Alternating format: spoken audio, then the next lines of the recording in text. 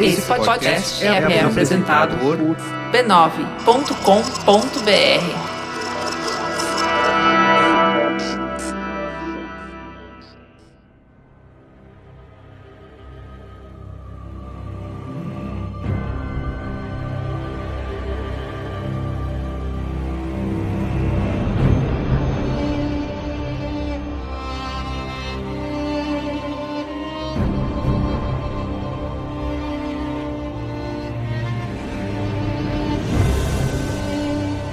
Saudações a todos e bem-vindos a uma edição especial do Mothership, uma edição publi editorial do Mothership, uma edição #Edge do Mothership, uma edição dedicada à prévia expectativa e, por que não, o hype, ele mesmo, pra Elden Ring.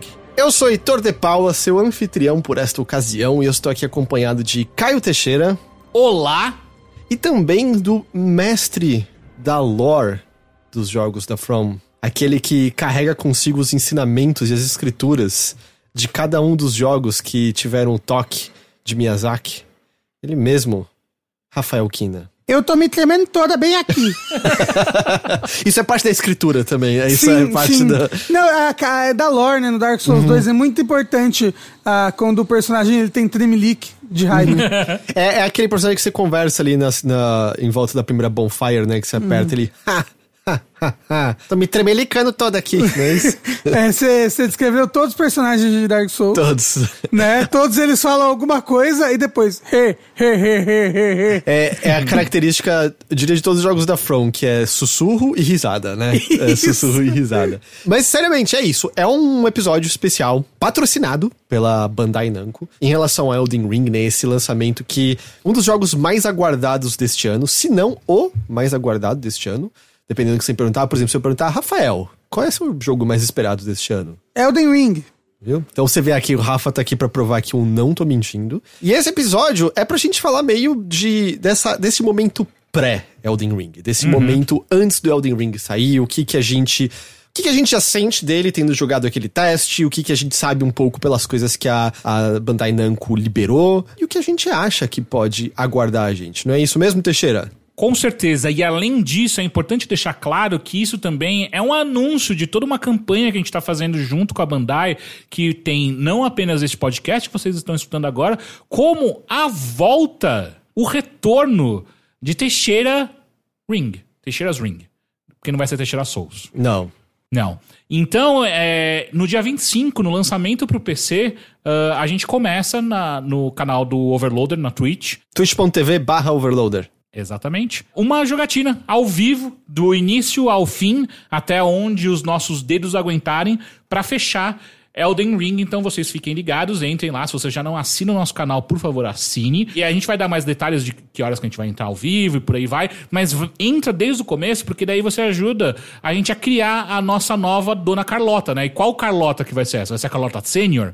Vai ser uma outra Carlota? E a gente cria desde do visual até qual é a classe que a gente vai jogar. Então é importante. E isso talvez seja promessa de live por muitos meses, porque esse jogo parece ser grande. Isso é um homem de pouca fé, achando que eu não vou passar de primeira. Eu vou terminar esse jogo em 2 horas. Você vai ver. Fazer speedrun. Terminar em 2 horas. Você sabe que eu sou o rei do parry. Isso Inclusive, eu já deixo minha primeira pergunta. Tem parry nesse jogo? Porque isso vai definir muito como que eu vou jogar esse jogo. Tem, ué. Tem, depende do escudo, certo, Rafa? Pelo Network Test, ele é que nem o Dark Souls 3, sabe? O seu escudo, ele pode ter várias skills diferentes. E aí, uma das skills é o parry, o ornitorrinco. Eu não lembro dessa parte de várias skills. Eu acho que eu não usei nenhuma no Dark Souls 3. Eles introduziram essa ideia no Dark Souls 3 e não foi tão bem implementada ali, em que as armas tinham umas habilidades especiais, você usava o FP, e essa ideia, pelo que a gente viu no teste, volta de maneira mais parruda e útil, até porque você pode até mudar as habilidades que estão nas armas. Tem um certo limite, tipo, nem toda arma pode receber toda habilidade, e ele dá a entender que existem armas únicas com habilidades únicas pertencentes a elas. Tipo, no Network Test tinha uma katana de raio e gelo. Ela, como ela tinha uma habilidade única, você não conseguia mudar a habilidade dela. Nem botar a habilidade dela nas outras, entendeu? Tem desde algumas habilidades que você viu já em outros jogos da From, e até algumas coisas que são mais movimento. Então, assim, acho que um exemplo que deu pra ver bem rapidinho ali no teste é, por exemplo, uma espada maior que você faz um lance meio anime, que você corre com ela arrastando no chão e faz um corte pra cima com tudo. Ou, por exemplo, uma que você faz um Thundercats Hold do Lion, que você segura a espada pra cima e sai um raiozão, você carrega, junta 3 níveis e bate com tudo, com o raio nos inimigos. Também tem habilidades de movimento mesmo, que nem a faca, né? Que ela é um dash especial. Né? Lembra que no Dark Souls 3 o pessoal usava esse dash pra passar pelos pântanos rápido, né? Então, aí as facas, pelo menos ainda tinham um dash especial. Caralho, parece que eu nem joguei Dark Souls 3, é impressionante. Então, mas aí que tá. No Dark Souls 3, por conta do PVP, essas habilidades, as Weapon Arts, né, como eram conhecidas no Dark Souls 3, elas eram meio nerfadas, assim, sabe? Elas não davam muito dano, elas não eram muito úteis, justamente para não serem overpower no PVP. E nesse jogo, não. Elas estão bem fortes, bem úteis, elas dão bastante stagger no inimigo, né? Tô falando tudo pelo beta, né, gente? Por exemplo, no próprio teste, teve um mini-chefe lá, que eram dois bichos loucos numa caverna. E não é o chefe mais difícil do mundo, tá? É só uma questão... A dificuldade dele é mais gerenciar 2 bichos te atacando e mais os minionzinhos e tal.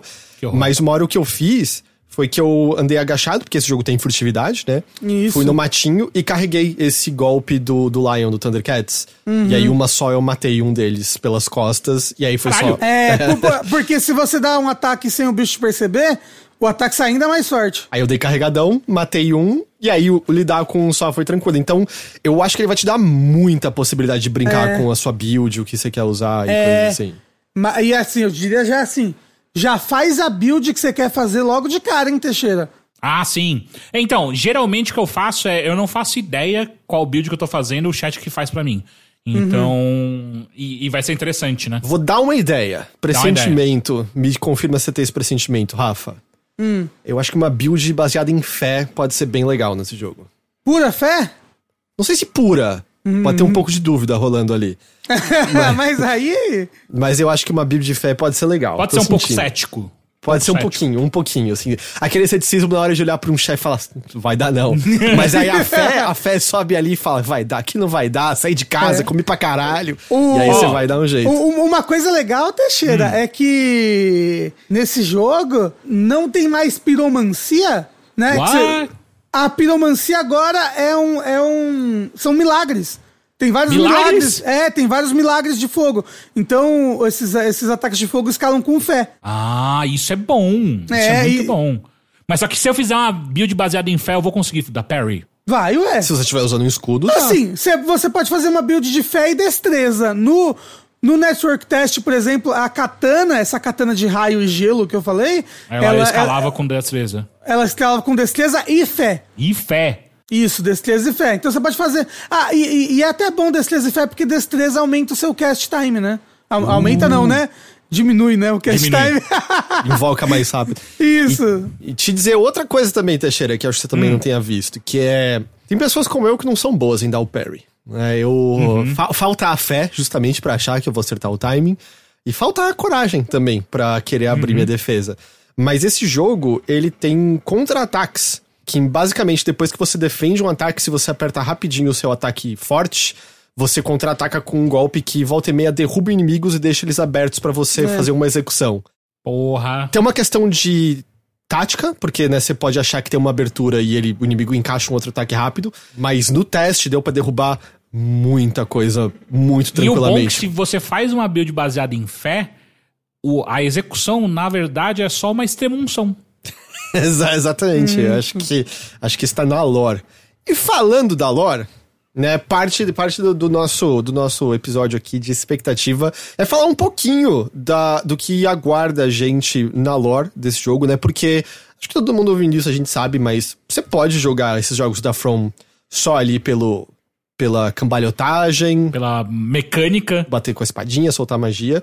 Mas tem toda, né, uma mitologia vasta pra você explorar e entender desses mundos e encontrar relação com o ambiente que você tá vendo, com as figuras que você tá encontrando, né? É uma coisa que atrai muitas pessoas que gostam, os jogos da From. Diga, Rafa. Ele é um jogo que conta as coisas de uma maneira diferente, né? A história, pra quem nunca jogou nenhum Souls-like...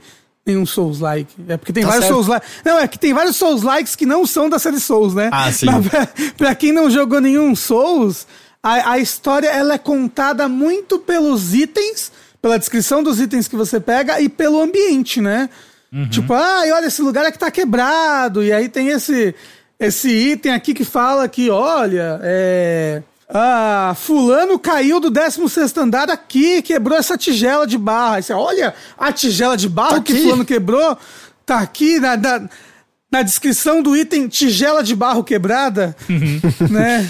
Mas assim, só pegando acho que a premissa maior, a Bandai Namco já liberou esse vídeo, que é a intro, né, do jogo. Lembrando, né, que a lore teve um dedinho de George R.R. Martin lá atrás, né, o escritor das Crônicas de Gelo e de Fogo. Ele faz participação no Wild Cards também, né? Ele e outros escritores escrevem Wild Cards. Teve lá um dedinho dele, pelo que a gente entende foi mais lá atrás, né? Que ele deu um input de pincelada geral do mundo. Parece que ele fez muito do world building, né? Tanto que o resto, assim, tipo, ele escreveu um world building pra eles e o resto a From fez em cima. E que quando eles mostraram as coisas pra ele, tipo, mais finalizadas, assim, ele falou... Nossa, eu nem... eu não sei de onde eu tô tirando essa informação, mas na minha cabeça ela é real. Ele falou assim, nossa, que legal!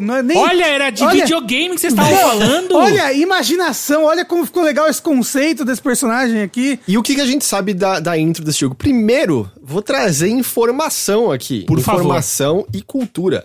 Elden Ring, em português, ficou Anel Prístino. Ó... E aí, se você é ignorante como eu, primeiro de tudo que você vai ler inicialmente como Anel Pristino. Exato.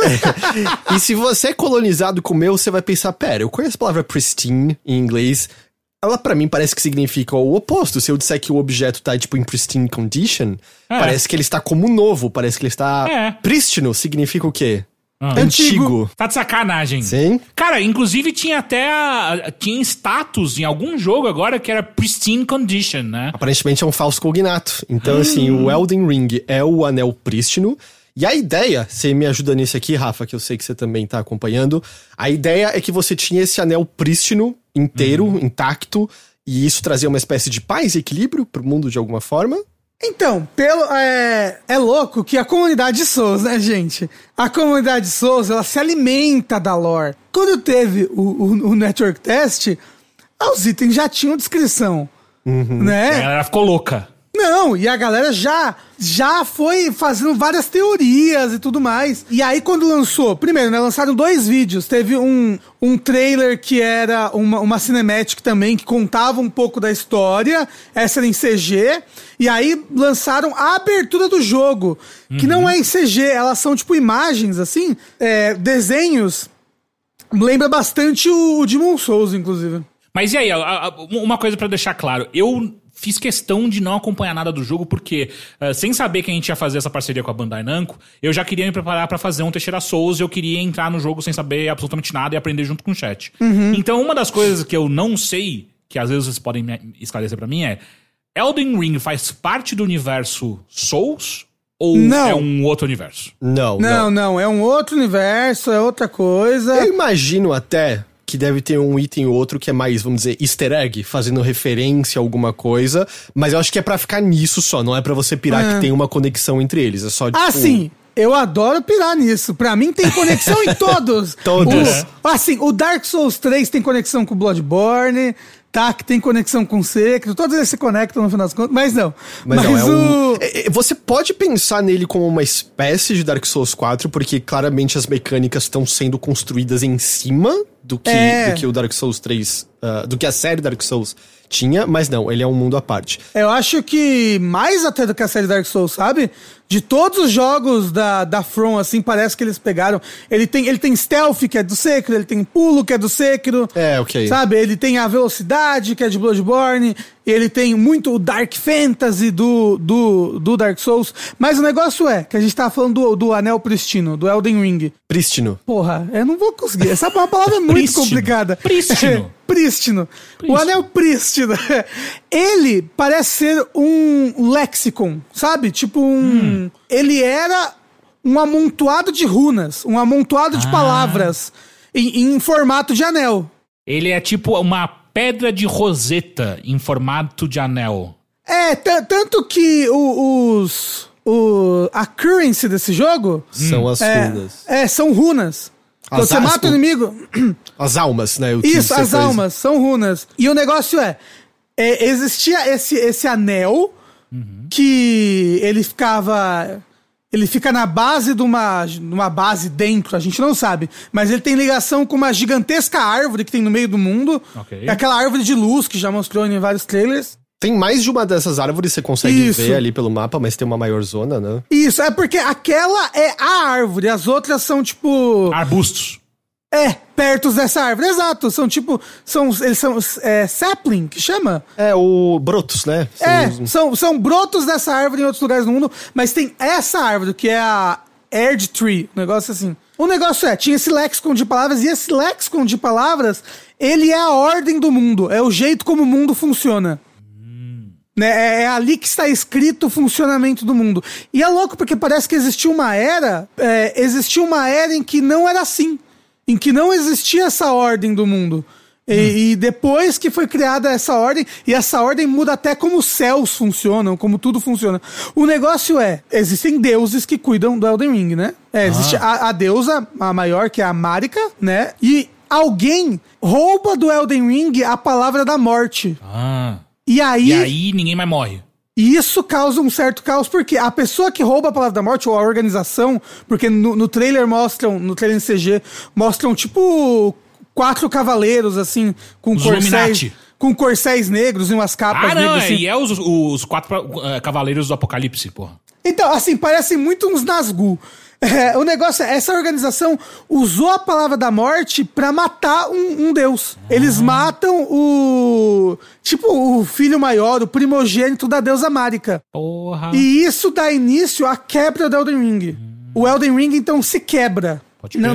Não dá pra saber se alguém quebrou ele, se ele quebrou por consequência de ter tirado a palavra da morte. Foi um efeito cascata depois disso. Então o anel não é um anel que uma pessoa usa, ele é um anel que ele fica numa árvore, é isso? Que ficava, né, pelo menos. Assim, não dá pra saber. Não dá pra saber se ele é um objeto físico, se ele é o que você consegue tocar, a gente só sabe disso. Pô, eu vou ficar meio chateado se no final não puder colocar o Elden Ring no meu dedo. Você quer que o final do jogo seja isso, você dizendo aceito, e o Elden Ring entra no seu anelar.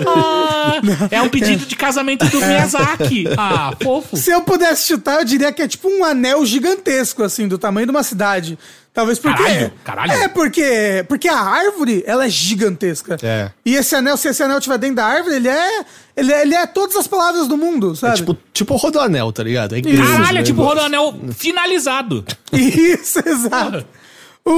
Então, quando isso aconteceu, quando o Elden Ring se quebra, a Marika some e os outros filhos dela, os outros deuses... Os outros semideuses, né, eles chamam de demigods, eles começam a brigar entre si, e várias coisas acontecem, e você tá num mundo que tá quebrado. A ordem do mundo, como o mundo funciona, foi quebrada, e até a ordem da morte foi quebrada. Por isso tem pessoas que elas vivem na morte. Né? O seu próprio personagem, né, ele é um Tarnished. Tarnished, como é que é em português mesmo? É um maculado. Maculado. E ele volta à vida por conta de uma espécie de fagulha de luz, né? Você tem outros maculados que voltaram por conta disso. E o seu personagem, né? A impressão que dá, pelo que eles falam ali, é que ele volta sem ser exatamente especial como os outros maculados. Ele parece um Zé Ninguém, assim, que voltou à vida ali meio... Só que, né, o que ninguém sabe é que tem um jogador ali segurando o controle. Ninguém sabe que esse Zé Ninguém também é conhecido como Dona Carlota. Exato, isso. Então... Perdão, Maria Ninguém, então eu.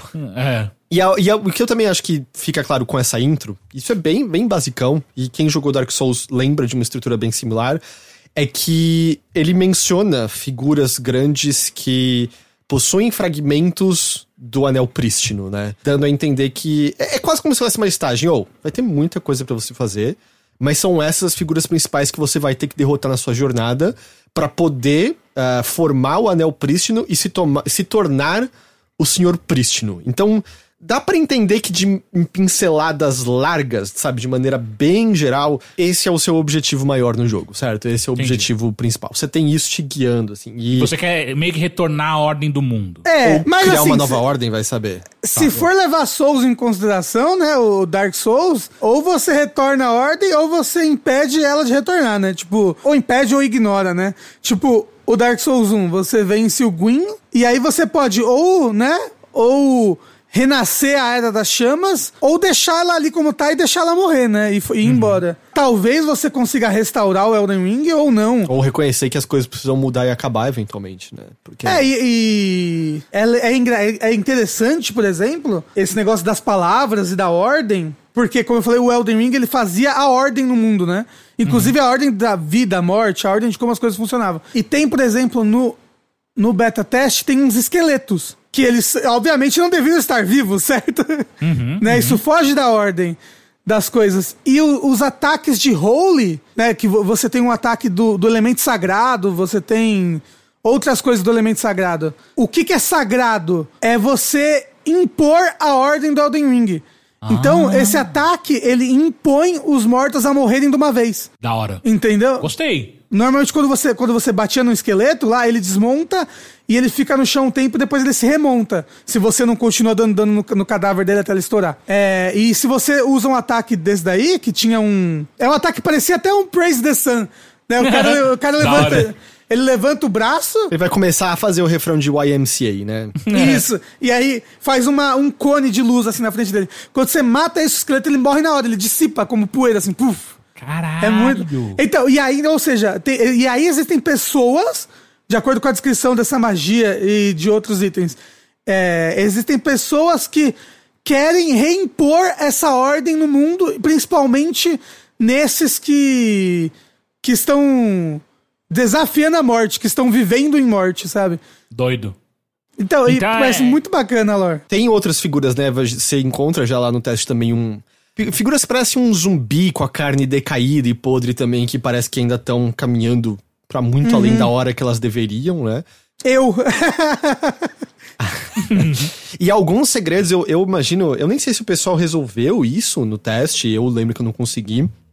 Mas era, por exemplo, um lugar ali na praia que tinha uma espécie de círculo de luz feito de runas, parecia justamente, caminhando no chão, como se fosse uma...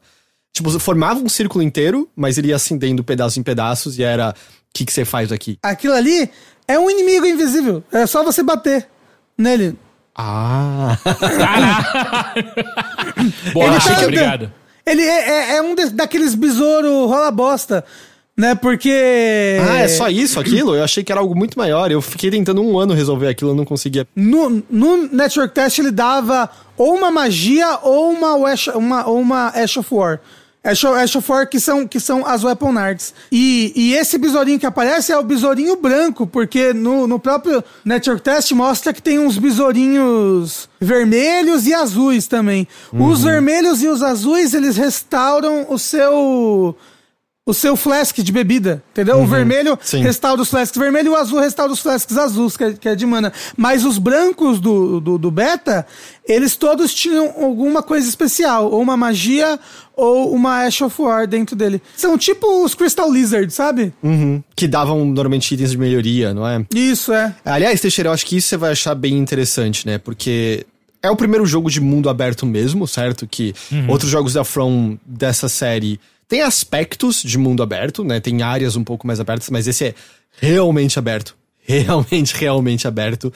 E coisas que eu acho que eles fizeram muito bem pra tornar a exploração mais legal. Quando você mata pequenos grupos de inimigos, você pode recuperar a bebidinha do seu Estus Flask sem ter que dormir ali de novo.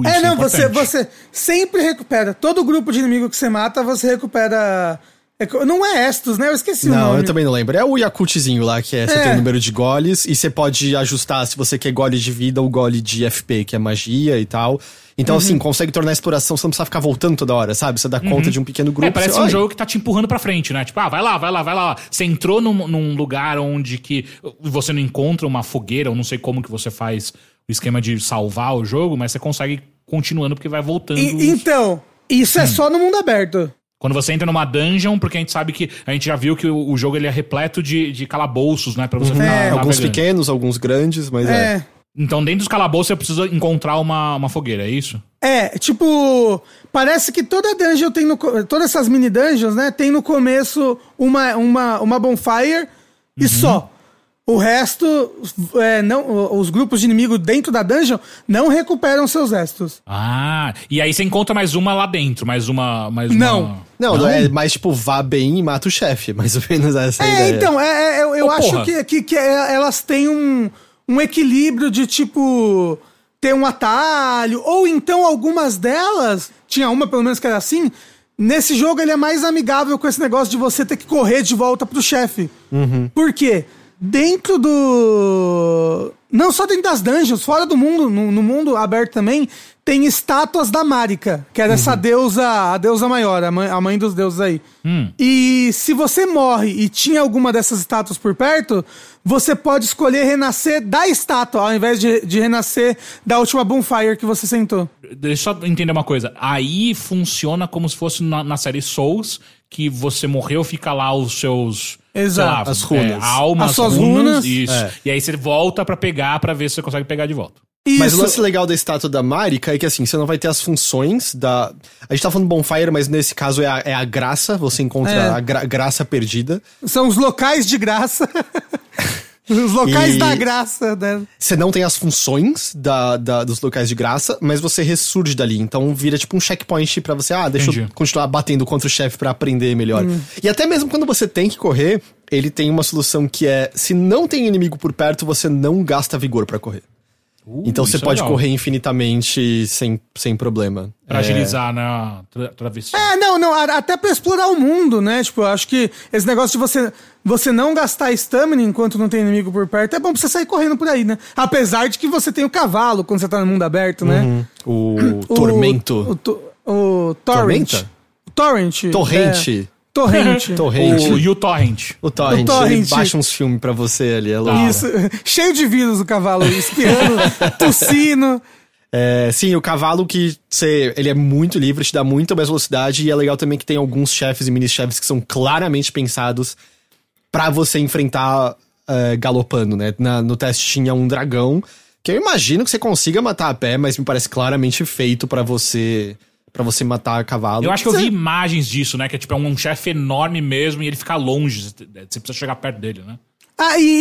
Tinha no teste tinham 2 cavaleiros também, né? Um cavaleiro todo escuro, parecia com esse pessoal que roubou a Runa da Morte, e um cavaleiro que era um defensor da Erdtree, ele tava logo que você começava o teste, ele tava ali pra te matar, ali na frente, né? Eu tô muito curioso quantas pessoas que vão estar, sei lá, jogando ao vivo a primeira vez vão sair pra área aberta, olhar pra aquele bicho e correr pra ele e morrer imediatamente pra ele. Exato. Era um cavaleiro, tipo, sagrado, assim, com um escudão, uma lança. E no teste era muito mais fácil vencer ele em cima do cavalo. Ajudava. Porque te dá a mobilidade, né? Mas assim, sério, a impressão que dá é que é um mundo aberto que te instiga a explorar porque você viu algo legal no horizonte, porque você quis seguir naquela direção, assim, em vez de ser como você tá acostumado com jogos de tem pontos te guiando, sabe, pra ali, você viu uma interrogação ali e você segue ali, assim, e até algo que eles fazem, a gente conseguiu presenciar um pouquinho disso, porque no teste era fechado por umas neblinas, assim, a área maior, mas é que você descansa nesse ponto da graça e você pode seguir pra qualquer direção. Você literalmente abre ali a portinha que mostra ali a árvore de luz e você pode fazer o que você quiser. Só que o ponto da graça, ele emana um fio de luz numa direção que você pode até abrir o mapa e olhar. E esse fio de luz tá meio dizendo, você quer seguir o caminho crítico? É esse aqui. Mas você não precisa, entendeu? Então o jogo te dá uma cutucada pra dizer, esse é o caminho crítico, e no teste levava pro Margit lá, o que... Isso. Acho que talvez fosse o segundo chefe mais difícil do teste, eu acho. O segundo? Não, era o boss mais difícil do teste. Era Quem o boss é mais mais difícil que ele? O Cavaleiro? Talvez não, o Cavaleiro... É que assim, é que eu não matei todos do teste, mas ele foi o mais difícil que eu matei no teste, é verdade. E aí você pode, eu acho que isso vai ser uma graça. Aliás, eu acho que vai ser muito legal ver isso em live, porque eu acho que vai ser muito difícil você ver pessoas jogando de maneira igual em live, sabe? Eu acho que cada um vai seguir por uma direção e encontrar coisas diferentes. Eu acho que vai ser um jogo que vai ser muito gostoso compartilhar histórias uns com os outros, assim, do que você encontrou, o que aconteceu. E a questão das builds, assim, porque de verdade, mesmo que você esteja fazendo uma build, eu sou ruim, eu jogo de espadinha e escudo, mesmo que você esteja fazendo isso, você tem um monte de outros fatores. Você pode invocar espíritos pra te ajudarem dessa vez. E isso já muda, por exemplo. Assim, não igual antigamente, que você podia invocar um NPC, sabe? Que era um espírito, né? Ainda pode, né? Você ainda pode ter, tem o Summon Signs, né? Que a pessoa escreve lá no chão e deixa, ou às vezes tem, acho que vai ter de NPC, né? Mas você tem literalmente locais em que aparece um ícone ali no próximo ali dos seus itens, e quando esse ícone tá aceso, quer dizer que ali é uma área que você consegue invocar fantasmas. Mas eu preciso fazer uma build específica pra isso, ou qualquer build? Você precisa ter FP o suficiente, né? Que é a mana. Então, assim, se for uma alma mais forte, pode ser que você não tenha o suficiente. Mas fora isso, não. Você tem um sininho que você pega, e aí você coleta os espíritos. Então, acho que que eu sinto que vai ser meio Pokémon? Eu posso soltar um espírito que eu tenho? Nessas áreas específicas. E que eu sinto que vai ser... Muita gente vai usar nesse começo, são os 3 lobinhos. Porque você faz um... Aí aparecem os lobinhos, e eles são muito bons pra chamar a atenção dos bichos, assim. Eles não duram muito, mas é o suficiente pra fazer o bicho te dar as costas pra você poder matar ele. Mas você ia falar algo, Rafa? Eu acho que isso vai deixar ele um ótimo primeiro Souls, assim, sabe? Porque ele te dá muita opção, né? Nesse sentido, tipo, quer invocar Summon? Invoca Summon no meio do boss. Poxa, o Margit, cheguei lá muito rápido ali no teste. Tá difícil, né? Pô, vou explorar outro lugar, eu não tô preso aqui, sabe? Eu realmente acho isso... Ele não vai ser fácil, sabe? Ainda é um jogo desafiador, porque essa é a ideia da From. Mas é muito diferente de, por exemplo... Eu acho que ele vai ser muito mais aproximável pra muitas pessoas, porque é muito diferente de por exemplo, Dark Souls. Algo que, sei lá, barra muitas pessoas. O Fatboy Slim lá, eu esqueci o nome verdadeiro deles. Sim, eu gosto muito deles. Passei de primeira. Isso é mentira, eu tava lá. Não, eu passei de primeira, cara. Lembra que eu invoquei um espírito e o maluco matou pra mim? Sim, mas não foi. Não, vamos lá. Não foi um espírito qualquer. Exato, foi alguém do chat. Não, então, mas você não lembra disso? Você tava com o Carloto e a pessoa fez a Carlotten. Você invocou a Carlota pra lutar junto. Porra, sim, eu tinha esquecido, caralho. Mas não foi de primeira, você morreu umas antes. Não, morri nada. Mas eu esqueci o nome do Fatboy. Eu morri só uma vez no Teixeira Souza inteiro. Pera, você tá falando do Warstin Smoke? Isso, Isso. São 2 chefes desafiadores. É uma barreira pra muitas pessoas quando você chega ali a primeira vez. Mas uma vez chegado ali, você até tem algumas outras coisinhas que você pode explorar, mas você tem que passar daquilo. Você tem a opção de tipo, vou fazer um grind, talvez, subir de nível aqui e tudo mais.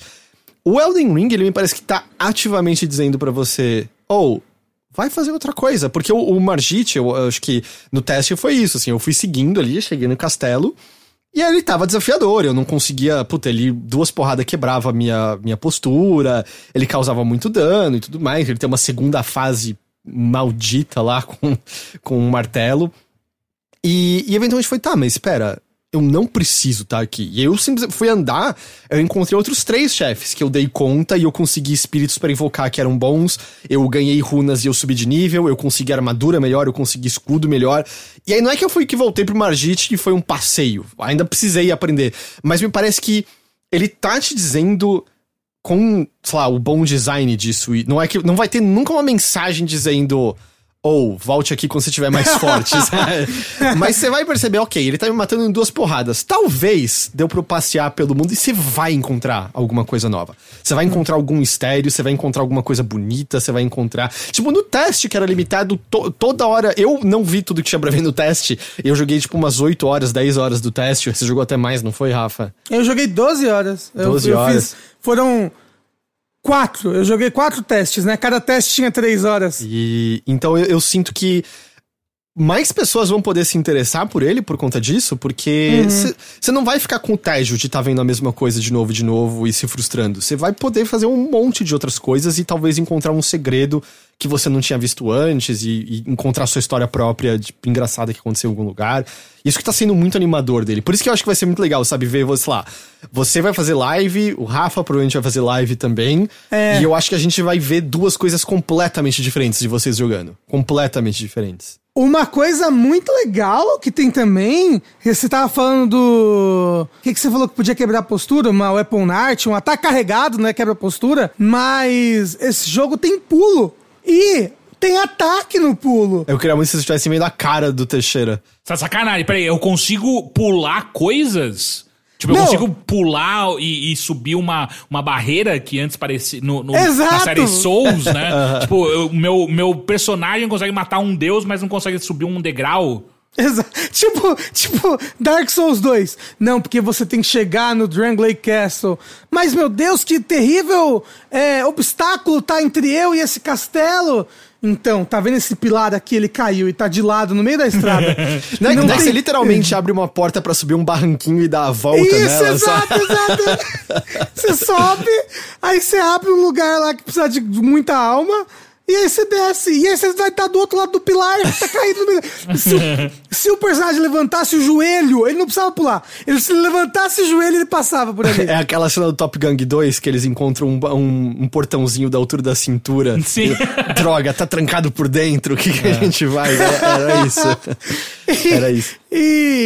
Então, mas o negócio é que eu vi o pessoal fazendo muito no Margit, The Fell Woman.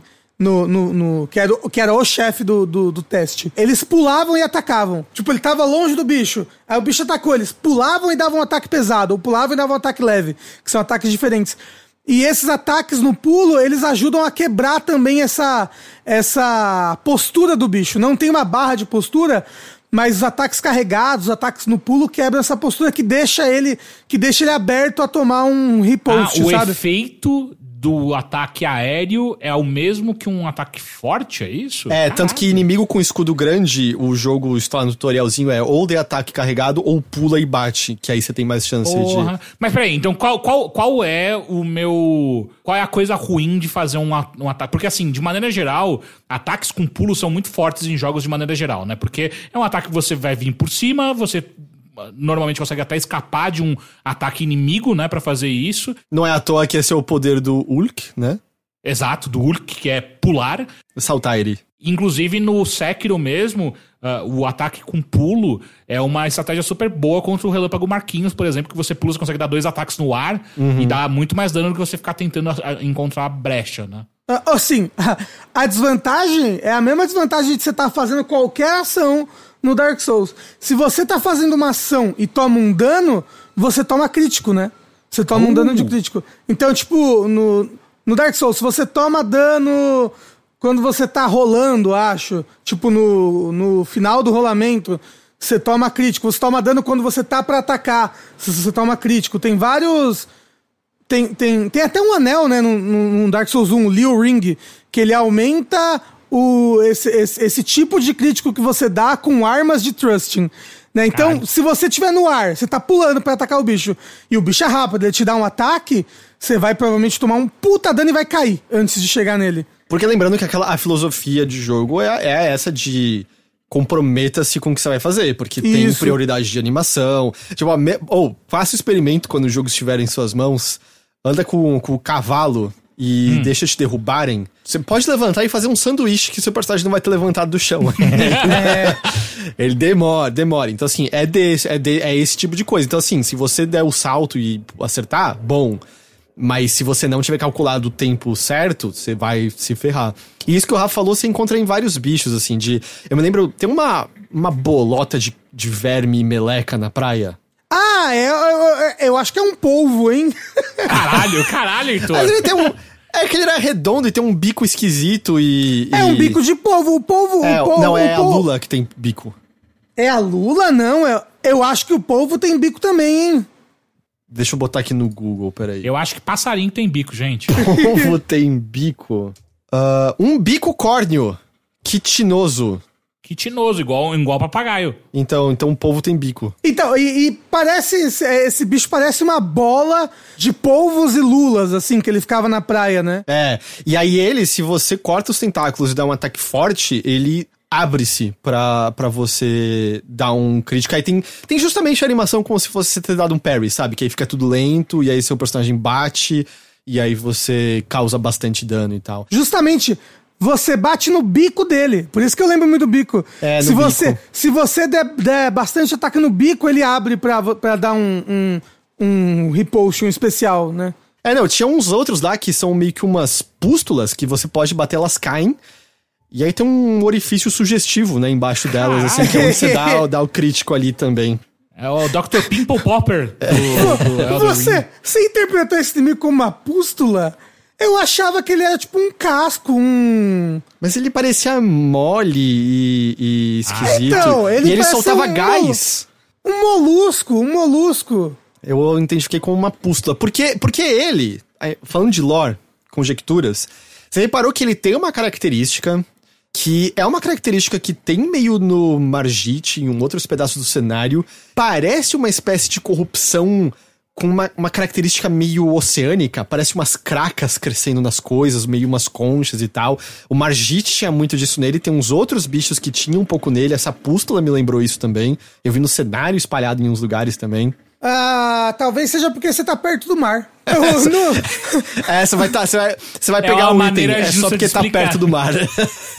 Porque o Margit, ele tem uns... Parece umas cracas, mas eu acho que são chifres, né? Ele tem chifres crescendo na cara toda dele, né? É porque às vezes ele tá perto de uma cabra. Você tá perto do pasto. Me lembra, não é a melhor referência do mundo, mas me lembra a tripulação do David Jones no Piratas do Caribe 2. Me lembrou isso. Mas o Rafa acha que é só a maresia. Então a gente vai ver se a lore diz isso. É só a maresia. Porque assim... Tem uma cutscene dessas que eles mostraram. Essa cutscene gigante que eu falei que é animada, né? Que mostra o Margit botando uma coroa num trono grande, assim, enquanto fala da Marika e do desaparecimento dela. E ele é alguém que provavelmente servia ela, né? Então eu acho que ele já nasceu daquele jeito. Não foi algo que aconteceu depois que o Elden Ring quebrou ou qualquer coisa assim. Você foi corrompido pelo mal ou você nasceu feio desse jeito? Eu nasci feio desse jeito. Isso, exato. É isso me ofende profundamente. Eu nasci desse jeito, ok. A gente vai ver quando a lore for destrinchada quem tá certo, Rafa. Se é maresia ou se é corrupção. Uma coisa bem legal desse jogo também são as magias, né? Eu jogo com espada e escudo, Rafa. Me fala das magias. Você testou as classes todas no Network Test? Eu testei uma classe que tinha espada e escudo e eu testei uma que vinha com 2 facões, duas cimitarras, pensando, agora eu sei desviar. Narrador, ele não sabia. Guns Akimbo. Uma classe de Guns Akimbo, né? Basicamente, ele causava muito dano, mas eu também tomava muito. As classes que eu testei foram justamente classe de magia e classe de fé, né? Não tem um pacifista? Porque eu não vejo a hora de sair um pacifista em um desses jogos. Ele tenta conversar com todo mundo, sabe? Tipo, não, bate não. Sim, você sabe que tem run pacifista, né, de Dark Souls. Sim, eu já vi. Mas eu digo uma classe pacifista, né? Mas as magias, elas parecem que elas têm... Primeiro, tanto os milagres quanto as magias, elas têm escolas diferentes, sabe? Não é tipo, todas as magias vieram desse lugar aqui, todos os milagres vieram desse lugar aqui. Tem milagres no teste que são milagres de dragão. E aí você pode focar em fazer um só de dragão, é isso? Talvez, tinha um milagre que aparecia um dragão gigante rugia ao seu redor, um milagre que aparecia uma cabeça de dragão fantasma atrás de você e tacava fogo.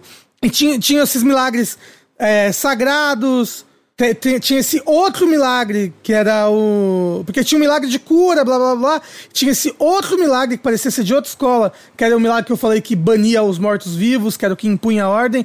Parece que as magias também têm escolas. Tipo, as magias, elas têm a ver com os céus, com os astros. Então, todas elas têm matemática meio de estrelas, assim. E quando você conjura uma magia... Aparece o João Bidu. Aparece o próprio Mr. M. Ele agora só pegou quem tem 30 anos. Caralho, Mr. M. Eu falei João Bidu, que também é pesada essa referência, mas acho que Mr. M é... Assim, eu não sei quem é João Bidu, eu só achei que era o Caralho, como assim? É o maior astrólogo do mundo. E o que morreu? Ele tem a revista dele, Como é que chama a revista do João Bidu? Peraí. João Bidu, o astrólogo mais amado do Brasil. É o site oficial dele. Só pode ser verdade. O Teixeira foi do maior do mundo pra o mais amado do Brasil. Vai diminuindo. Exato. O mais conhecido no Morumbi. Puta, amado no condomínio. As revistas do João Bidu só chamam horóscopo mesmo. É horóscopo 2020, 2021. Enfim. João Bidu tem um sorriso contagiante. Procurem aí depois. O que o João Bidu tem a ver com o Elden Ring mesmo? A magia é do João Bidu, que aparentemente aparece os astros. São as escolas de magia, né? Aí aparece, tipo, o símbolo, aparentemente, da escola que você tá usando. E você pensa nos astros, blá, blá, blá. Tinham magias que envolviam gravidade no teste. Da hora. E é louco que, né, nessa cinemática que eles mostraram, mostrava uma luta entre dois semideuses, né? Uma que era uma moça... que ela tá em todo o material promocional do jogo. Uma que ela parece uma valquíria. Um elmo. Ela tá usando um elmo, né? Sim, isso, vermelho, acho que ela tava literalmente no primeiro CG de teaser do jogo. Isso, E ela não tem um braço. Ela tem uma prótese no lugar do braço. E mostra ela lutando... Pô, é o Sekiro! Caralho, é o Sekiro. Exato. Mostra ela lutando contra um moço gigantesco, que é um dos filhos da Marika. Um moço gigante, ele é gigante e ele usa um cavalo no meio das pernas. Tipo, como assim ele usa um cavalo no meio das pernas? Já me falaram isso sobre mim. Exato. Nossa, Teixeira, você tem um cavalo no meio das suas pernas? Teixeira, para, eu tô ficando desconcentrado aqui. Tipo, ele é gigantesco e é como se um cavalo inteiro fosse mais uma perna dele. Ele fica sentado no cavalo, mas ele tá... É tipo como se o cavalo pra ele fosse um banquinho. E ele está sentado num banquinho. Caralho, como assim? Parece cômodo, parece uma boa coisa de se ter. Então, e aí, nesse trailer, ele tava mexendo com a gravidade das coisas, assim. Talvez, inclusive, ele consiga ser tão gigante, se movimentar sendo tão gigante, porque ele mexe na gravidade. E ele tinha um escudo... com esse símbolo, com esse exato símbolo da gravidade que você usa quando invoca a magia. Às vezes as escolas são de deuses. Ou às vezes, né, como tá quebrado o Elden Ring, tipo, alguma runa relacionada a isso também pode ser conquistada de alguma forma, não sei. Mas é legal dessa cutscene, que ela é espetacular, que esses dois deuses estão lutando, né? Aí ele quebra esse braço de prótese dela, e aí ela pega a lâmina da arma, enfinca no pescoço dele e com o peso do corpo ela se dá uma ombrada na lâmina pra enfincar a lâmina no pescoço dele e se cortando no processo também. É tipo muito foda. E aí acontece alguma coisa que surge uma rosa gigante ao redor dos dois, assim, parece Nier, assim. Um negócio, meu Deus, o que tá acontecendo aqui? Eu quero muito que alguém me explique depois da lore, porque eu tenho certeza que eu não vou entender nada. Todas as vezes que eu joguei, eu leio toda a descrição de item, eu faço 1000 teorias, e aí de repente, claro que não, você tá errado, é obviamente isso daqui que o VAT falou. Aí eu vejo o que o VAT falou e falo, não, é verdade, o VAT tá correto. É o VAT e o Epic Name Bro, né? Isso, então, exato.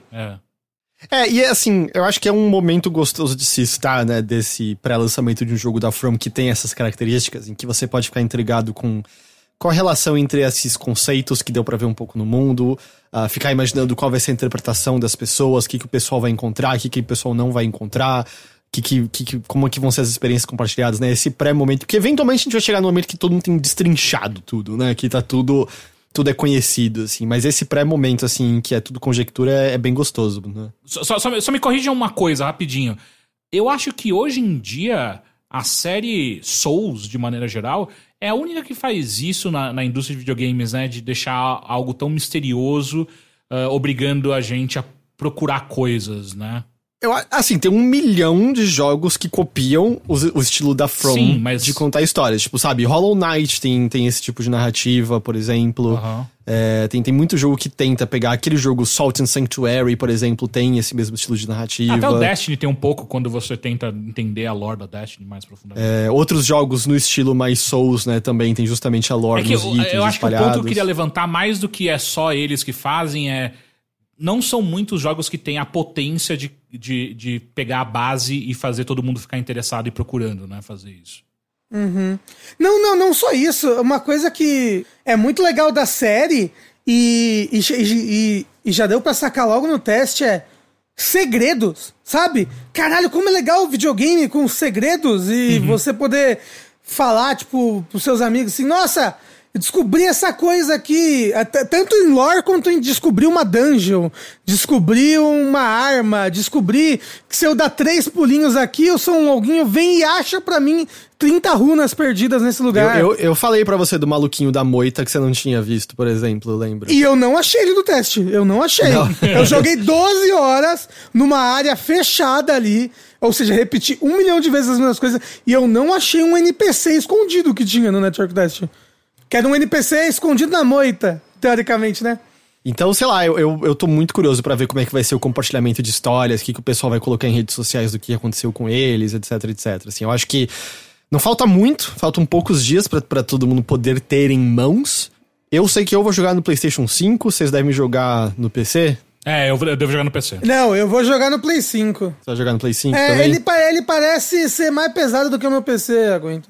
Pelo menos porque eles já lançaram os requisitos mínimos, né? Sim, Aliás, eles lançaram o requisito mínimo e o recomendado. Não, é só os mínimos, o recomendado é um mistério. Não, eles lançaram o mínimo. Eu tô zoando. Porra! E o meu PC fica no recomendado, sabe? E tipo... Sei. Você tem um PS5, né? Exato, porra! Difícil pra caralho comprar isso. Eu fiquei 1 ano economizando dinheiro antes do videogame lançar pra poder comprar. Vou jogar o Elden Ring no Play 5, sim. Vai usar. A gente tem mais alguma coisa pra dizer nesse publi aqui, Teixeira? Não, no momento não. Apenas lembrando que o Elden Ring, ele será lançado no dia 24, certo? PC, PlayStation 5, Series, PS4 e Xbox One, né? Na verdade, ele lança no PC no dia 24, às 8 da noite, e ele lança nos consoles no dia 25 à meia-noite. Entendeu? Entendi. Ou seja, na passagem do dia 24 pro dia 25, à meia-noite lança. É lançamento mundial, né? Então eu acho que não vai dar pra você ir pra Austrália e jogar mais cedo. Mas no PC ele lança umas 4 horinhas mais cedo no dia 24, enquanto ele lança na exata meia-noite do dia 25, sexta-feira. Da hora. Perfeito. Então, todas essas plataformas aí. Muito obrigado, Bandai Namco, por convidar a gente pra fazer esse publi aqui, por dar dinheiro pra gente pra falar de Elden Ring. Não só esse, pode, não só esse publi, como também a gente vai fazer outros conteúdos no Overloader. Inclusive, se vocês entrarem agora no nosso site, overloader.com.br, vocês vão ver um takeover enorme, bonitaço, e inclusive um banner também que o Henrique colocou tudo lá no site, tá lindo, está todo envelopado pro lançamento do Elden Ring, que é aí um dos maiores lançamentos desse ano. Então, e fiquem ligados também, por favor, novamente, assinem o twitch.tv/overloader, porque a gente vai ter Teixeira's Ring aí até o final, aí começando no dia 25 e indo até sei lá quando. Se pá, eu faço a primeira transmissão já quando lançar pro PC, né? Quando abrir... Por que não? Vai ser legal ver as suas transmissões até janeiro de 2027, né? Homens de pouca fé, cara. Inclusive eu tô pensando em fazer a build de fé pra mostrar pra vocês... Faz de fé e destreza. Fé e destreza. No teste, tinham armas iradas que eram de fé e destreza. Porra, e é o que eu mais gosto, né? Quando pegam fé e fazem armas iradas, né? Porque daí fica legal mesmo, faz total sentido. Tinha uma katana com raio e gelo que era foda, invocava um raio do céu, caía na katana e deixava ela eletrificada, era mó irado. Precisa ter muita fé pra fazer isso com uma katana mesmo. Claro, pra você se tornar um para-raio, você precisa ter fé. Porra! Já dizia Thomas Edison. Thomas Edison já... Precisa ter mais do que fé, mas fé ajuda... Não, precisa ter mais do que fé, precisa ter destreza também, falei já. Quero agradecer também ao nosso convidado aqui que veio ajudar a gente a falar mais profundamente da lore de aspectos de Elden Ring. Rafa, que tá pouco animado pra chegada do Elden Ring.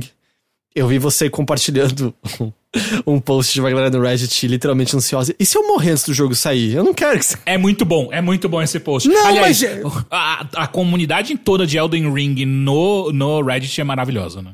Então, gente, esse é um medo real. E se eu morro antes do jogo sair? Eu não quero. Não quero. Então, Rafa, muito obrigado por vir aqui fazer com a gente esse publi. Muito de nada. Pode sempre chamar Bandai Namco, se quiser me pagar uma pensão vitalícia pra eu falar todos os dias de Elden Ring. Eu falo, porque esse vai ser o jogo da minha vida, tá bom? Porra. Então, por favor. Mas, Rafa, eu não sei se esse pagamento vai acontecer, mas e se, por exemplo, você quiser que as pessoas te sigam em redes sociais pra você poder virar blogueirinha e receber coisas, elas podem fazer isso indo aonde? Olha, elas podem acompanhar o Jogabilidade, né? twitch.tv/jogabilidade, ou então jogabilidade.de, que é o site. Mas elas podem me seguir no meu Twitter, que é @RafaelQA, Rafael com F.